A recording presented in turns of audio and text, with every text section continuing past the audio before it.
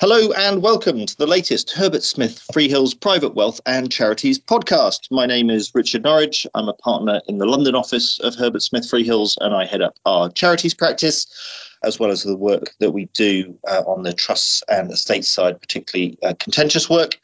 Delighted to be sat alongside my colleague Hussein Mathani, who is also in the group working alongside me on charities, trusts and estates work. And this is the latest in a series of podcasts that we've been doing where we sit down with charities, clients and contacts to talk about them and talk about the charities that they're involved in and the great work that they're doing and a little bit about how we've been able to support them on that journey. So you may have seen previously that we've had discussions with people at Oxfam, people at the Big Issue, people at various other places as well. And please do look back through the archive. There are some great conversations previously.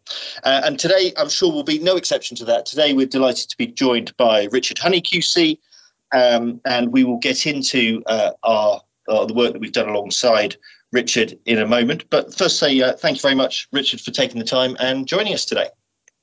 Thank you. Delighted to be here. So should we kick off? People will guess, I think, from the QC bit at the end of your name there, what it is you do for a living. But do you want to flesh that out a bit for us to start off? Yes, so I'm a barrister, been practicing since 2003, mainly in public and environmental law. So practicing, I suppose, especially in judicial review type cases in the High Court, but also dealing with a whole series of quirky other areas of law like compulsory purchase, compensation for land acquisition, and commons and village greens. Yeah, I'm glad you mentioned Village Greens because I was looking at your LinkedIn profile and it says that one of your specialisms is Village Greens and that you are, fascinatingly, able to act as arbitrator or as inspector in Village Green inquiries. What's that? Yes, well, I mean, we've had a long-standing law in England and Wales to register land as a village green. So if local inhabitants have used land for 20 years or more for lawful sports and pastimes without permission or force or secrecy, they can apply to register the land as a village green, which is then protected by certain Victorian statutes, which effectively mean you can't develop or build on the land. So right. It's been a feature, I suppose, of my practice because it's a way of protecting land that's used by local people, but also, frankly, a way of attempting to stop development. And we're usually talking about parcels of land on the edge of towns or villages that people have been using for dog walking or sports and pastimes, which are then ideal for a housing estate or something. So you have to listen to evidence as an inspector and then decide whether you believe people have been using the land sufficiently for kite flying or dog walking or whatever it might be. And how many of there are there in the country, village greens? Sorry to put you on the spot on that. I mean, this is a kind of a widespread thing, presumably. Yes, it is. And there are different sorts of village greens. I mean, there's the traditional village greens that will have been around for many decades. But the kind of work that you do as a village green inspector or an advocate at those inquiries is about new village greens. And the government's changed the law quite a lot over the years to narrow the circumstances in which they can be registered because of the kind of political angle to it, I suppose. But I suspect there's, probably a couple of dozen village greens being registered every year afresh on the basis of this. Goodness, I had no idea. The things you learn, Mm-hmm. So obviously village greens wasn't primarily what we were going to be talking about today. We're looking at charity and particularly your involvement in a specific charity, which we'll get to in a minute. But maybe you could kind of tell us a bit more about your involvement in charity and in pro bono more generally.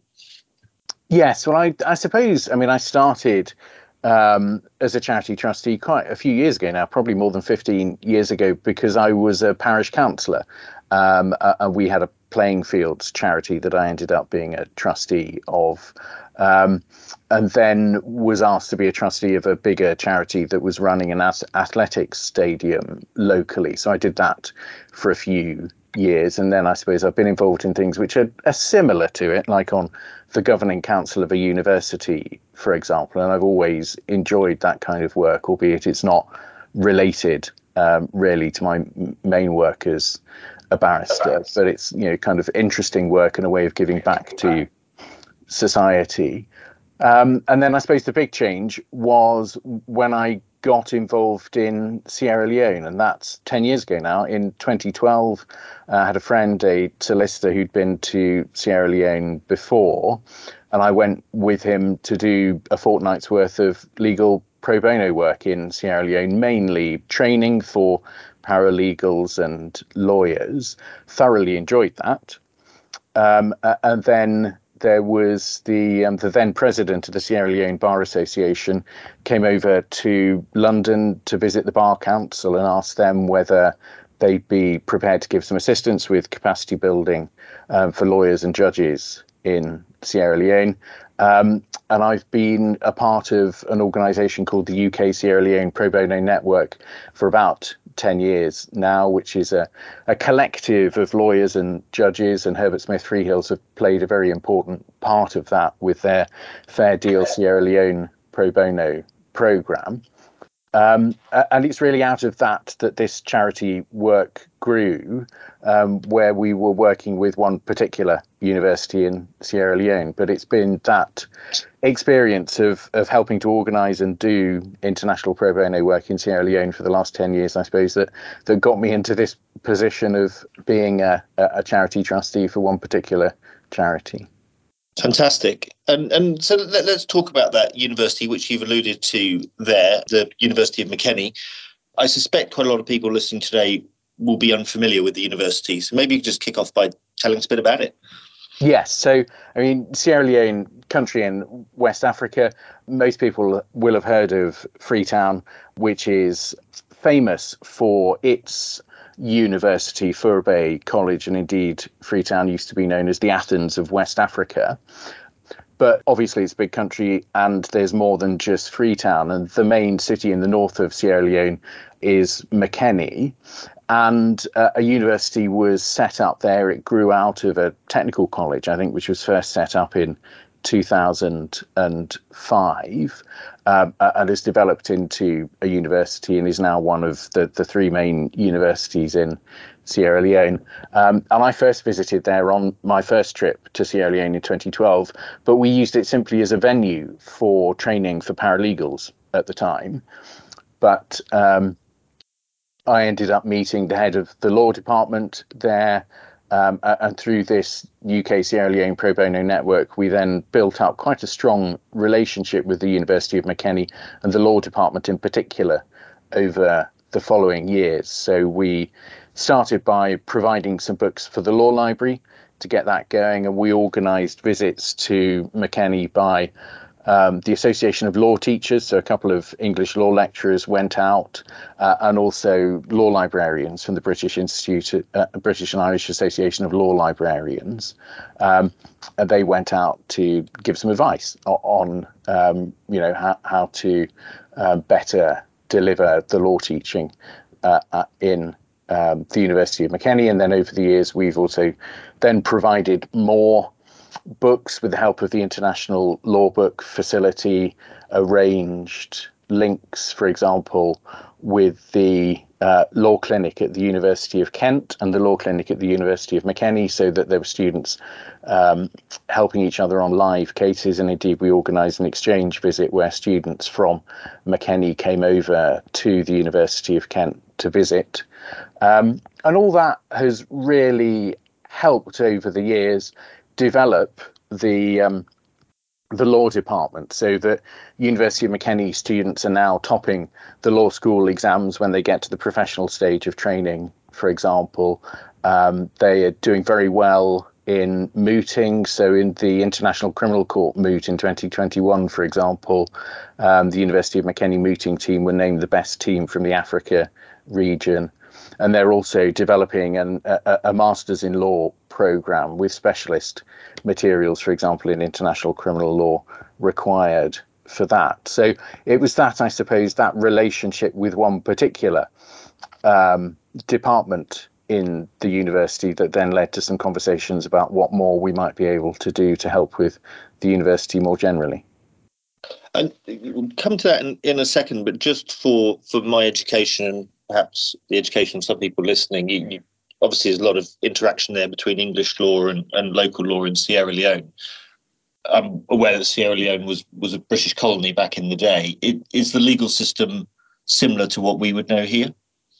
Yes and no. I mean, essentially, there's two legal systems in Sierra Leone, where in the old colony around Freetown, there is essentially a common law system, which is would be very familiar to English lawyers, and indeed I suspect those from Australia and elsewhere as well, where almost the law of England and Wales was frozen at some point, as it were, in the 1950s, and that's what Sierra Leone has been left with, subject to developments over the years, particular new statutes that have been introduced. But then for the rest of Sierra Leone outside the western area, what used to be the protectorate of Sierra Leone, they still have a customary law system operating in parallel as well. So it is a really fascinating legal system, but one which would be essentially familiar, at least in large part, to common lawyers.